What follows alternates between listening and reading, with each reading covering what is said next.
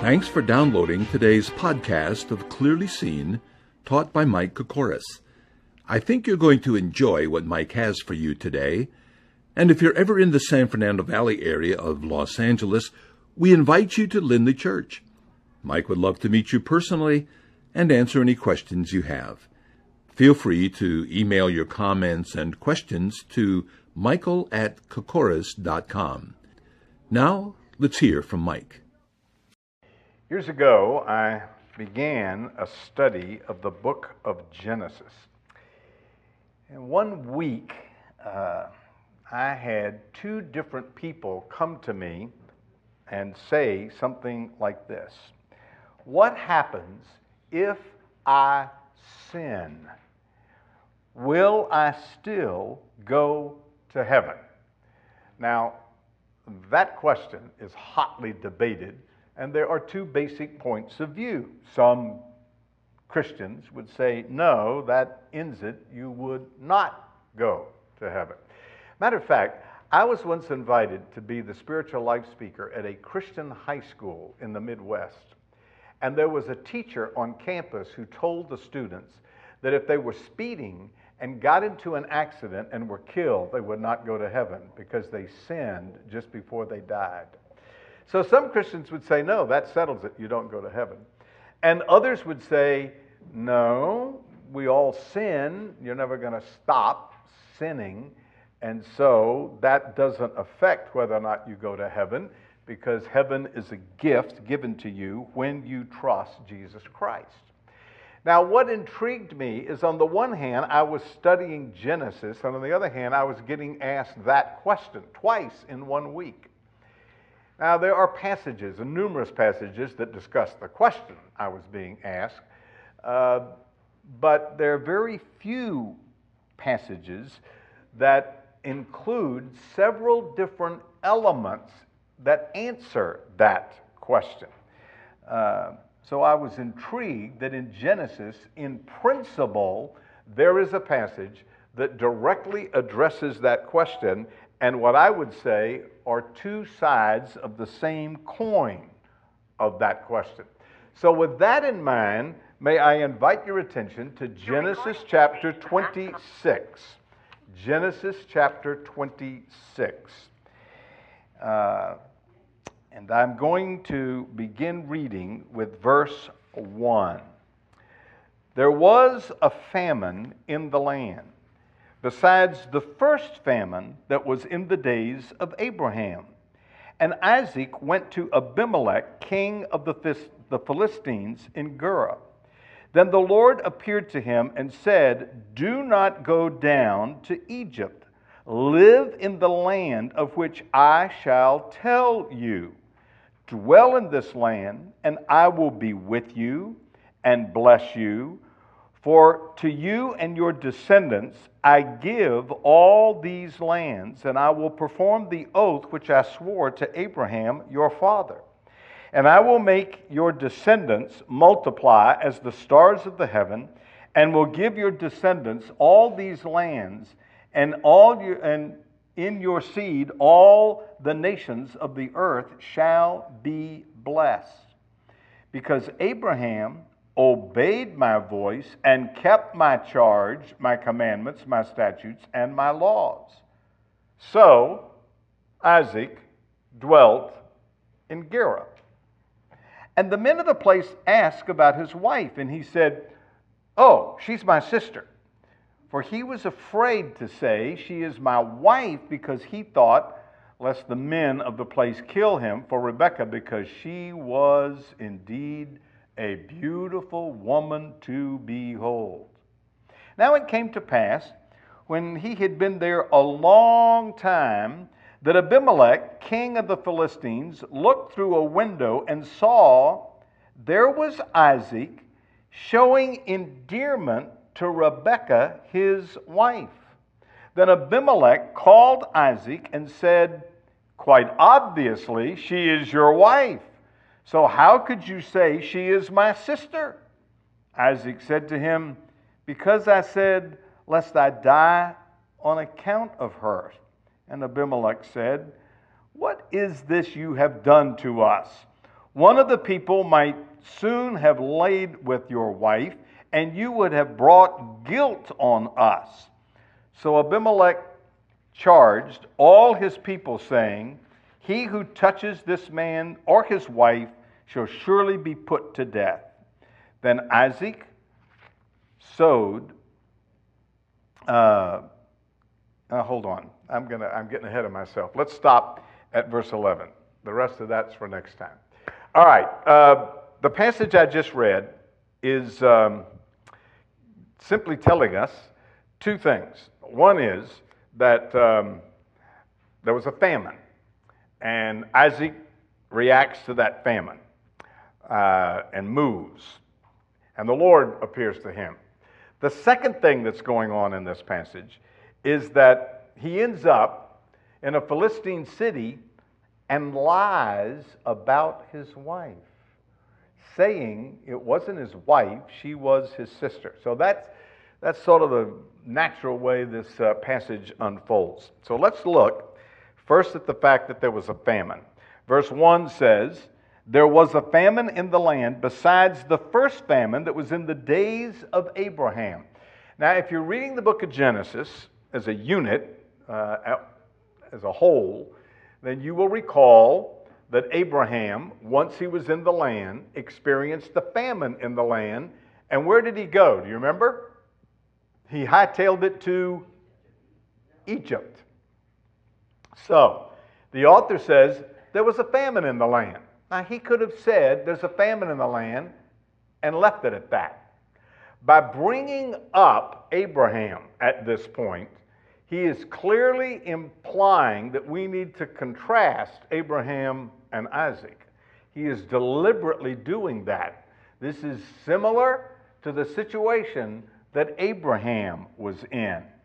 Now, as we will see in verse 2, as a result of this famine, Isaac headed for Egypt just like his father did.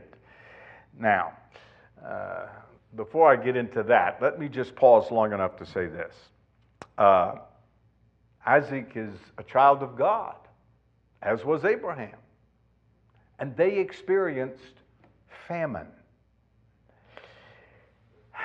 So let me just make the observation that just because you are a Christian or a believer in Jesus Christ doesn't mean that you're going to bypass all of the difficulties of life. Matter of fact, I just this week dealt in detail with a young lady who is going through a horrendous problem. And one of the things I said to her is that's life, and Christians are not exempt. Christians go through problems and natural disasters just like everybody else. So, to bring it home, if there is an earthquake in Southern California, it's going to affect the atheist next door to you and you.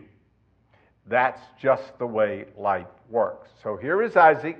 He's a child of God, and he's experiencing a famine, and he takes off to Egypt. Now, the Bible says in verse 2, then the Lord appeared to him and said, do not go down to Egypt. That's how we know he was headed there, by the way. Live in the land of which I shall tell you. Dwell in this land, and I will be with you and will bless you. For you and your descendants I will give these lands, and I will perform the oath which I swore to Abraham, your father. The Lord now appears to Isaac. In the book of Genesis, this is the first time he appears to Isaac. He appeared to his father, Abraham, several times. This is the first time he's appeared to him. And what he says to him is, don't go to Egypt. I want you to stay in the land I promised to give Abraham. Now, this is called the Abrahamic covenant, because earlier in the book of Genesis, God made a covenant with Abraham. And he said to him, I'm going to give you what we would call today Palestine. I'm going to give to you the Holy Land. That's yours. And I'm going to give it to you, Abraham, and to your descendants. Now, the problem with that little covenant is that Abraham had two descendants. I had more than that, but at the beginning he had Ishmael and Isaac. Ishmael was from Hagar. Remember that story? It was the handmaid, because his wife Sarah couldn't get pregnant. So he had a son by Hagar. So God says, no, no, no, no, no, no. I said to you and your descendants through your wife Sarah. And that child was Isaac. So what's happening in this passage of Scripture is that God is reaffirming the covenant he made with Abraham and saying, just like I told Abraham I was giving him and his descendants this land, I'm now telling you I'm giving you this land. So this is a direct reference to the Abrahamic covenant. I often meet people. I think that's happened more to me in the last year than it has the rest of my life, but it just seems recently I've just met a lot of people who are Jewish. Matter of fact, I met a young lady this week for the first time and she is Jewish. She just came back from Israel. When I meet somebody who is Jewish, the first thing I say to them, without exception, is, oh, I'm a Christian that is pro-Jewish. And they look at me, Christian that's pro-Jewish. Yeah, I'm a Christian. Not all Christians are pro-Jewish. Some are just neutral, and some are in favor of the Palestinians. But I'm very pro-Jewish. They look at me and say, well, how does that happen? It's real simple. I'm one of those Christians that take the Bible at face value. I take it seriously. So when the Bible says that he gave the land to Abraham, I believe him. And he repeated that same promise to Isaac. And I take it he meant what he said. Matter of fact, if he didn't mean that, then how do we take anything he said and believe it? So I'm very pro-Jewish. And they look at me and say, or some of them have, not all of them, but they don't have the land. Matter of fact, that's a very interesting story. It's a very interesting story. The Jews lost control of the land roughly at 600 BC. And from 600 BC to 1948, the Jews were dispersed all over the world and did not control the land of Palestine. During that period of time, there were Bible teachers who said, one of these days, the Jews are going to go back to the Holy Land. And they were laughed at. You got to be crazy. It's controlled by the Muslims. Those Bible teachers said, no, I'm telling you, the Bible says the land belongs to the Jews, and one of these days, the Jews are going to go back to the land. That did not happen until 1948.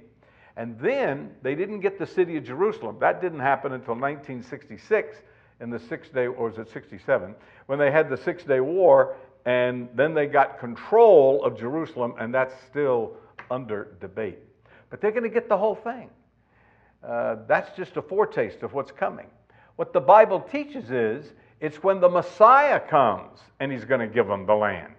Well, we who believe that Jesus is the Messiah believe he came the first time to die and pay for our sins, be resurrected and ascended, and that he's coming back. And when he comes back, the Bible is very clear about this, the Messiah gives the land of Israel to the Jewish people for at least 1,000 years.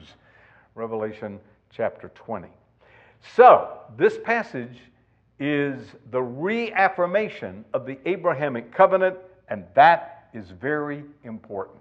But look at what God says. He says to Isaac, verse 3, dwell in this land, and I will be with you. I will bless you, and I will give your descendants all these lands. I will perform the oath which I swore to Abraham your father. But notice, I'm not just going to give you the land, I'm going to be with you. What a promise. Which is the same one Jesus gives to us just before he left. And lo, I'll be with you always, even to the end of the age. Remember that? Matthew chapter 28. And if I'm with you, I'm going to bless you. So he's making promises to Isaac beyond the legal covenant of giving him the land. He's promising his personal presence and his personal blessing. Look at verse 4. I will make your descendants multiply as the stars of the heaven. I will give your descendants all these lands, and in your seed all the nations of the earth will be blessed. Now notice what he says to Isaac. He says, I'm going to multiply your descendants. Now, he says in this case, as the stars of the heaven. He said that same thing earlier to Abraham and added in another passage, and as the sand on the seashore. In other words, he's going to have a lot of descendants. Then he says, I'm going to give those descendants the land, which is what I talked about just a minute ago. But he adds something else in verse 4, and this is what I want you to see. And in your seed, that is your descendants, all the nations of the earth shall be blessed. Now, what is that talking about? Well, many Bible teachers, including rabbis, have concluded that that's a veiled reference to the Messiah. The Messiah is going to come through Abraham, Isaac, and later Isaac's son, Jacob. And this is simply saying, as he promised Abraham, the Messiah is going to come through the Jewish line. The Jews gave us the Messiah in Jesus. And then Lord says this in verse 5, because Abraham obeyed my voice and kept my charge, my commandments, my statutes, and my laws. Now he just piles one phrase upon another to in essence say, and Abraham obeyed me. The language that's used in verse 5 is the kind of language that Moses uses later to describe the Mosaic law, my charge, my commandments, my statutes, my laws, which are probably all synonyms. It's hard to distinguish between each of those. But he's just piling one on top of another to say, hey, Isaac, your father obeyed me. Hint, hint. Get the message? Then you should do the same. So what did Isaac do? I mean, God has appeared to him and said, don't go to Egypt. Stay in the land. So what does he do? Verse 6, short, sweet, or bitter. So Isaac dwelt in Gerar. He didn't do what the Lord told him to do. He didn't go to Egypt, but he didn't stay in the land either. He sort of did both. As a matter of fact, Abraham did that same thing. Neither one of them totally obeyed the Lord. Now, the first part of this passage is simply telling us there was a famine and the Lord and Isaac's reaction to it. Let me, before I go to the second part of the passage, just insert here. This was a difficult time for them. There was famine in the land. He literally didn't know what to do. So what do you do when there's a difficult time in your life? Well, there's all kinds of answers to that. And one of them is listen to the Lord and do what he says. Abraham did not do that completely, and neither did Isaac. So he's going to go to this Philistine city. Verse 7, the second part of the passage. And the men of the place asked about his wife, and he said, uh-oh, I am in trouble. This is a gorgeous woman. Matter of fact, we were told early in the book of Genesis how beautiful she was. This is a beautiful woman. And I'm outnumbered. I'm in this foreign place. Right, the Lord told you not to do that. But I'm there. and they'll kill me to get her. Sound familiar? Who did that? Abraham did that. Like father, like son.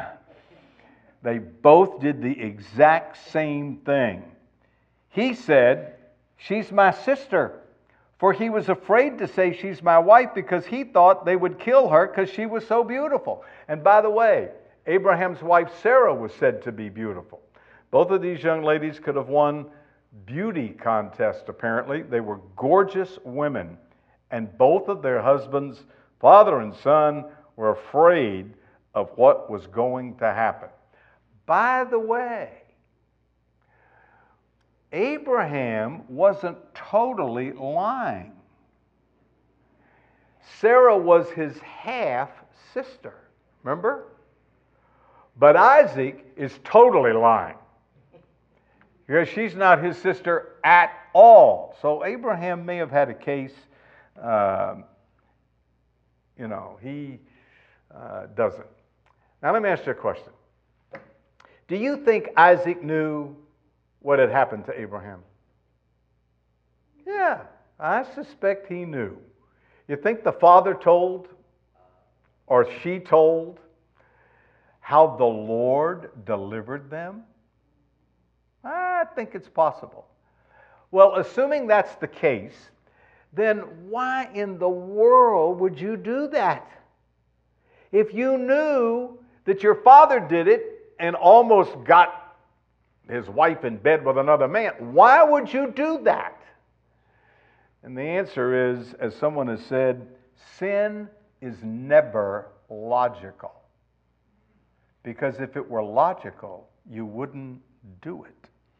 Or as someone has said, a harbor of lies is no real port in a storm. He tried to lie his way out of this. So he lied, and he got away with it. Well, at least for a time. Look at verse 8. And it came to pass, when he had been there a long time, we don't know how long the long time is, but it's been a while, that Abimelech, king of the Philistines, looked through a window and saw Isaac showing endearment to Rebekah, his wife. The Hebrew word that's translated endearment actually means laughing or playing. Modern translations, other than this one that I'm reading from, other translations, translate it caressing. Now, we don't know exactly what these two were doing. They were in public, and it's not likely they were maybe doing more than he was hugging her or caressing her. Maybe he was kissing her, I don't know. But it wasn't what you did with your sister.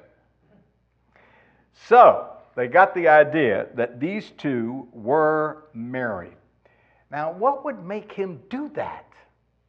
I mean, if you're living a lie, wouldn't you be careful? If you were afraid they were going to kill you for her when you first started this, wouldn't you maintain the lie so that you wouldn't get killed? And the answer is, you get used to the lie after a while and let your guard down. And that's the problem with lying. It's hard to maintain the facade. So I think the key in this verse is a long time. They'd been playing this game for a long time, and they got settled in, and finally one day he acted like she was his wife in public, and Abimelech, the Philistine king, saw it. So, verse 9, Abimelech called Isaac and said, "Quite obviously, she's your wife. So how could you say she's my sister?" And Isaac confessed. And he said, "I'm going to tell you the truth, because I was afraid you'd kill me on account of her. That's how. That's why I did it." So, Abimelech said, verse 10, "What is this you have done to us? One of the people might have lain with your wife, and she would have brought guilt on us. I find this very, very interesting. Simply, this pagan is rebuking this saint. I mean, in simple terms, that's what's going on. But the pagan knew that what he did wasn't right. Now, how did he know that wasn't right? Who's to say it's not right to lie? He thought it was wrong to lie. How did he know that? The Ten Commandments have not been given yet. So how did he know? In the book of Romans, Paul says that the Gentiles, non-Jews, who don't know the law, do the law naturally because it is written in their heart. To use the phrase of one philosopher, there is a moral imperative in the heart and minds of people. That there's a moral consciousness that is universal. It's wrong to lie, it's wrong to steal, it's wrong to murder. And according to Paul in Romans chapter 2, that is written in the hearts of all human beings. So this pagan rebukes this saint and says, why'd you do that? You're going to get us killed? You know, that was bad. That was wrong. So, verse 11 says, Abimelech charged all of his people, saying, whoever touches this man or his wife shall surely be put to death. One more observation. And that is that, in a sense, the pagan was more moral than the saint. Right? He rebuked him for lying. And you know, that's true. There are some non-Christians that are more moral than Christians. That's why Christians get the name, well, you're just a bunch of hypocrites. No, we're not. We're just human beings that are forgiven and still have a sin nature. But there are some non-Christians, some atheists, that are very moral people. The Bible recognizes that. In 1 Timothy chapter 5, the Apostle Paul says, if you don't keep care of your own, you are worse than an infidel. Remember that verse? Meaning, unbelievers know that they should do that, and if you don't do it, you're worse than they are. That is a startling verse, by the way. All right. This story is really rather simple. There's a famine. God appears to Isaac and tells him not to go to Egypt. And he goes to a Philistine city and lies and gets caught in his lie. Now, if this were a more informal gathering, I think we could really have some fun at this point. What would you say is the point of this story? If I had just read it and closed the Bible and said, why is this in here? What is the Lord trying to tell us by including this story in the Bible? What would you say? Let me ask that question another way. What have you gotten out of this so far? If you were to leave and somebody say, what did Mike speak on tonight? And you'd say, well, Genesis. What did he say? What would you tell them? Well, Isaac, there was a famine and he ended up in a Philistine city and he lied. Is that the point of the story? Is that in here? Yeah, that's clearly here. Let me lay out a couple of truths I think are embedded in this story. One is, do not follow the flaws of your father. I mean, he deliberately calls attention to the fact that he did what his father did. He wants us to compare those two stories. So, don't do what your father does in terms of his bad behavior. Let me read to you a verse in 1 Kings chapter 15. It's talking about one of the ancient kings in Israel many years later, and it says, "And he walked in all the sins of his father, which he had done before him. His heart was not loyal to the Lord his God, as was the heart of his father David." That is said repeatedly of other kings, but I just chose that passage. He walked in the sins of his fathers, like father, like son, in a negative sense of the term. So I think you could read this passage and walk away saying, don't follow your father's flaws. Isaac did.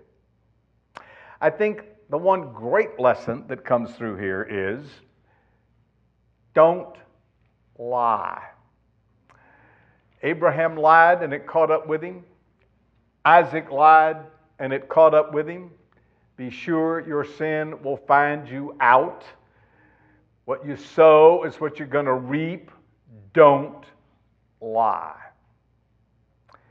There's a pastor that told a story of a fellow he knew who was in the business world. And one day, the boss said to this man, "I want you to make an untrue disclosure to a customer in order that we might maintain that customer's business." And that fella, who was a Christian, refused. His boss insisted that he do it. And the fellow replied, and I quote now, "If I do this, then you will never be able to trust me. You will never know whether I'm lying to you or not." End of quote. His boss was infuriated at his defiance and threatened to fire him. But the man would not budge. And as a result, they lost the customer and lost the account. However, the fellow managed to keep his job. A few weeks later, he was called into the boss's office. A higher position had become available, and he was offered a promotion. The reason that he was offered the promotion, according to his boss, was, and again I quote, "You're the only one here that I can truly trust." Don't lie. Just tell the truth. I think another observation you could make is that you should obey the Lord.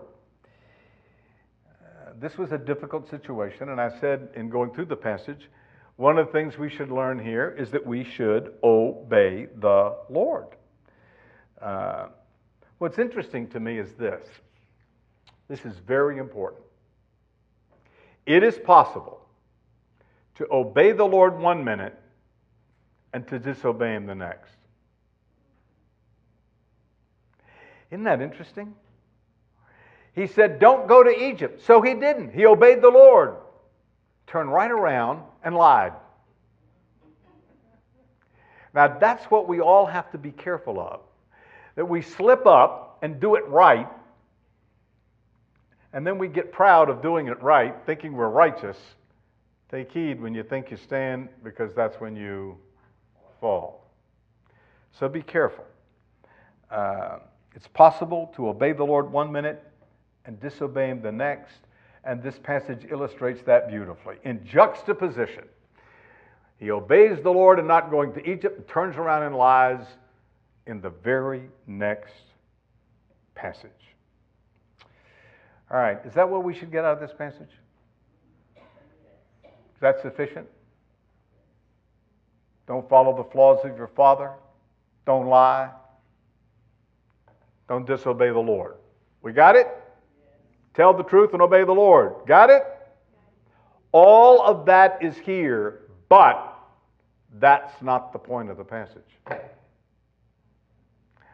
Why did the Lord put this passage in this book? Now, bear with me for a minute because I want to talk a bit about how you study the Bible.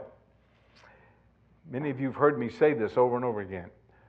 The Bible, this is really profound. You're going to have to hang with me.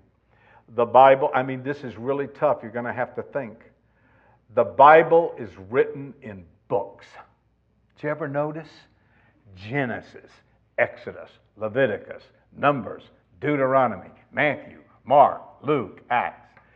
Now a man came along and he chopped them up into chapters, and then he chopped the chapters up into verses, and we get all focused on those little verses, which is fine. That's legitimate. But you must always understand those verses and those chapters in the context of the book. And if you don't understand them in the context of the book, you're going to misunderstand them.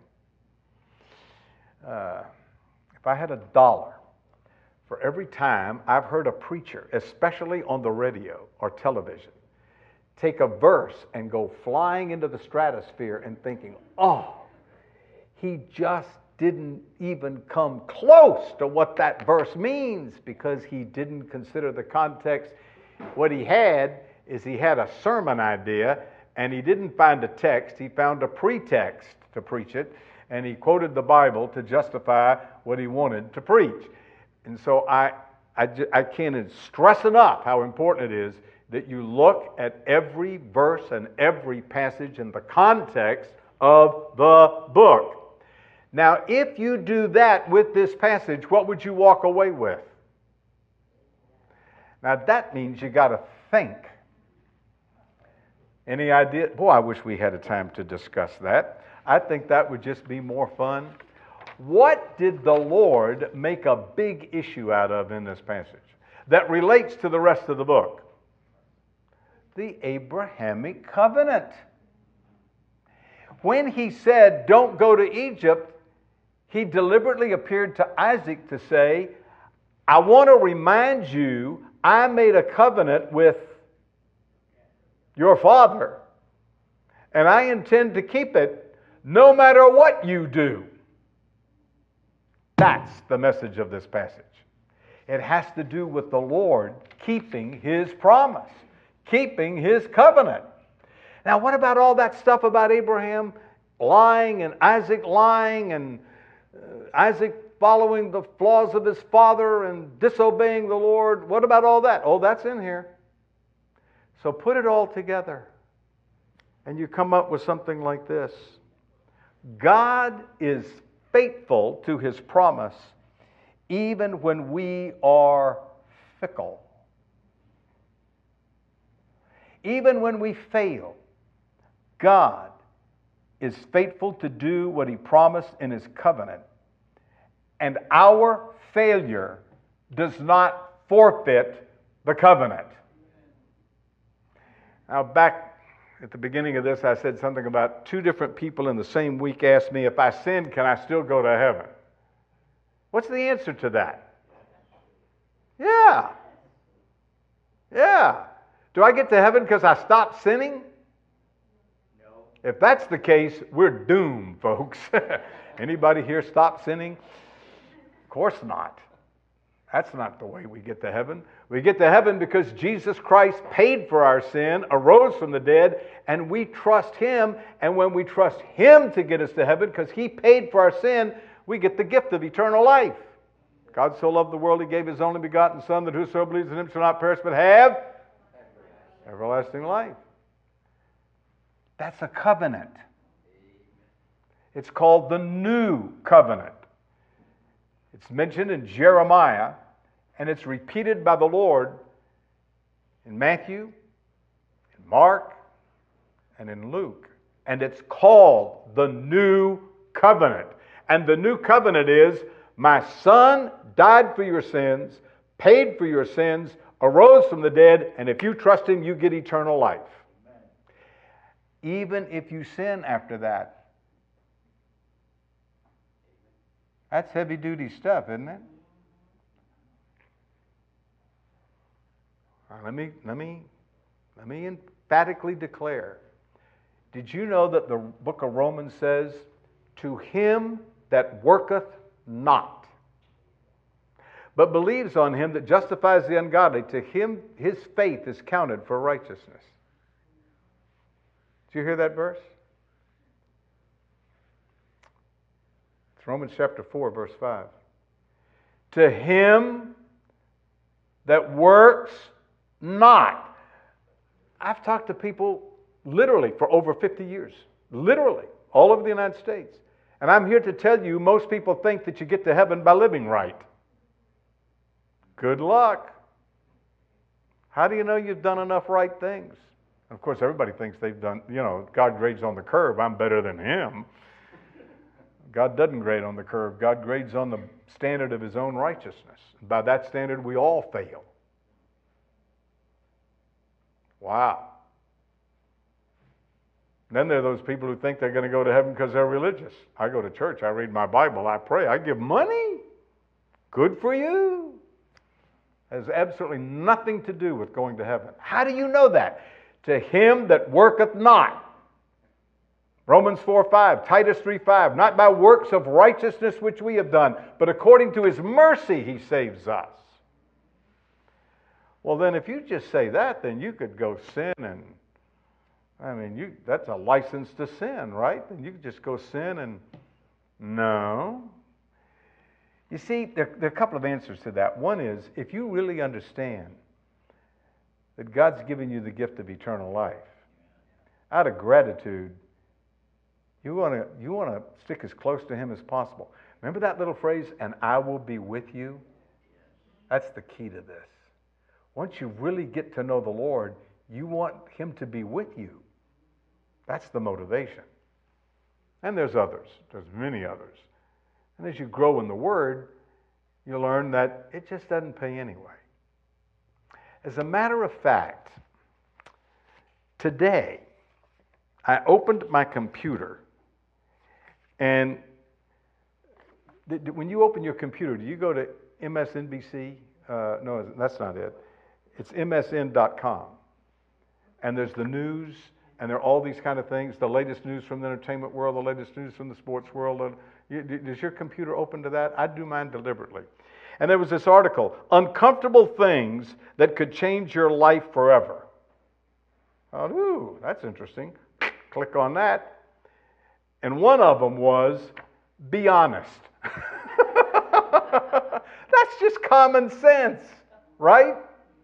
And when you know the Lord, you're motivated to do that. But the truth is, nobody is perfect. We all sin. So we don't get to heaven because we somehow quit sinning. We get to heaven by the grace of God. Amen. And that's the point of this passage. That God is going to fulfill his covenant in the case of Abraham and Isaac, to give them the land, to be with them, to bless them, and to multiply their seed, and to bring the Messiah to the earth. And in our case, to forgive us our sins and give us eternal life. God is going to fulfill his covenant even when we sin. Amen? A lot of people don't like that. That's because they don't understand the grace of God, and they don't understand human depravity. So, let me end by telling you this. Somebody has said, God prevented Isaac from leaving the promised land and renewed the covenant with him. But then he had to protect Rebekah when Isaac lied about the relationship with her to Abimelech. He's saying Isaac sinned. Another said, God's faithfulness in the past can be counted on in the present and in the future. What he has done for the fathers, he will do for the sons. So believers today have a covenant, a new covenant. And there's nothing that we can do that's going to change that covenant. Would you like an illustration? I could give you some illustrations, but let me give you one from the Lord. Turn in your Bibles to 1 Kings chapter 11. 1 Kings chapter 11. And look at verse 1. 1 Kings chapter 11, verse 1. King Solomon, stop. Who was King Solomon? The wisest man who had ever lived up to that point, and maybe ever. And everybody agrees with that. This is the stupidest wise man that ever lived. Look at verse 1. But Solomon loved many foreign women, as well as the daughter of Pharaoh, who was his wife, and then he names them. And then look at verse 2. And the nations of whom the Lord had said to the children of Israel, you shall not intermarry with them, nor they with you. Surely they will turn your heart after their gods. Samson clung to those he loved. And he had 700 wives, princes, 300 concubines, and his wife turned away his heart. I say any man that has 700 wives is just plain stupid. And on top of that, 300 concubines. The Lord said, do not do this. So what did he do? The Lord said, do not do this, because if you marry those foreign wives that serve idols, that worship idols, you are going to have your heart turned toward idols. So what did Solomon do? He went and married 700 of them. That wasn't good enough. He got 300 concubines. So, verse 4. When Solomon was old, that his wives turned his heart after other gods, and his heart was not loyal to the Lord his God, as was the heart of his father David. Do you hear what this is saying? Solomon! You knew he was wise, and he was. You knew he had 700 wives, and he did, and 300 concubines, and he did. But did you know it turned his heart away from the Lord? Now, you can't get any more serious than that. Right? So, verse 6, Solomon did evil in the sight of the Lord, and did not fully follow the Lord, as did his father David. Now, it can't get any more serious than this. You're not just disobeying the Lord, your heart's turned to idols. Now look at verse 9. So the Lord became angry with Solomon, because his heart had turned from the Lord God of Israel. And he appeared to him twice. And he commanded him concerning this thing, that he should not go to any other gods, but he did not keep what the Lord had commanded him. The Lord went to him twice and told him not to do it, and he did it anyway. Therefore, the Lord said to Solomon, because you have done this and have not kept my commandment and my statutes, which I have commanded you, I will surely tear the kingdom away from you and give it to your servant. And by the way, sin has consequences, even for wise people, even for saints. Sin has consequences, and you learn that after a while. It's one of the reasons you don't do it. But look at verse 12. Nevertheless, I will not do it in your days for the sake of your father David. I will tear it out of the hand of your son. However, I will not tear away the whole kingdom. I will give one tribe to your son for the sake of my servant David, and for the sake of Jerusalem, which I have chosen. Translated, you've sinned, and you're going to suffer the consequences.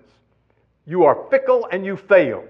But I, the Lord said, am going to be faithful to my covenant. I think that's one of the most profound illustrations in all of the Bible over the fact that God is faithful even when we fail. Isn't that great? Father, thank you for your faithfulness.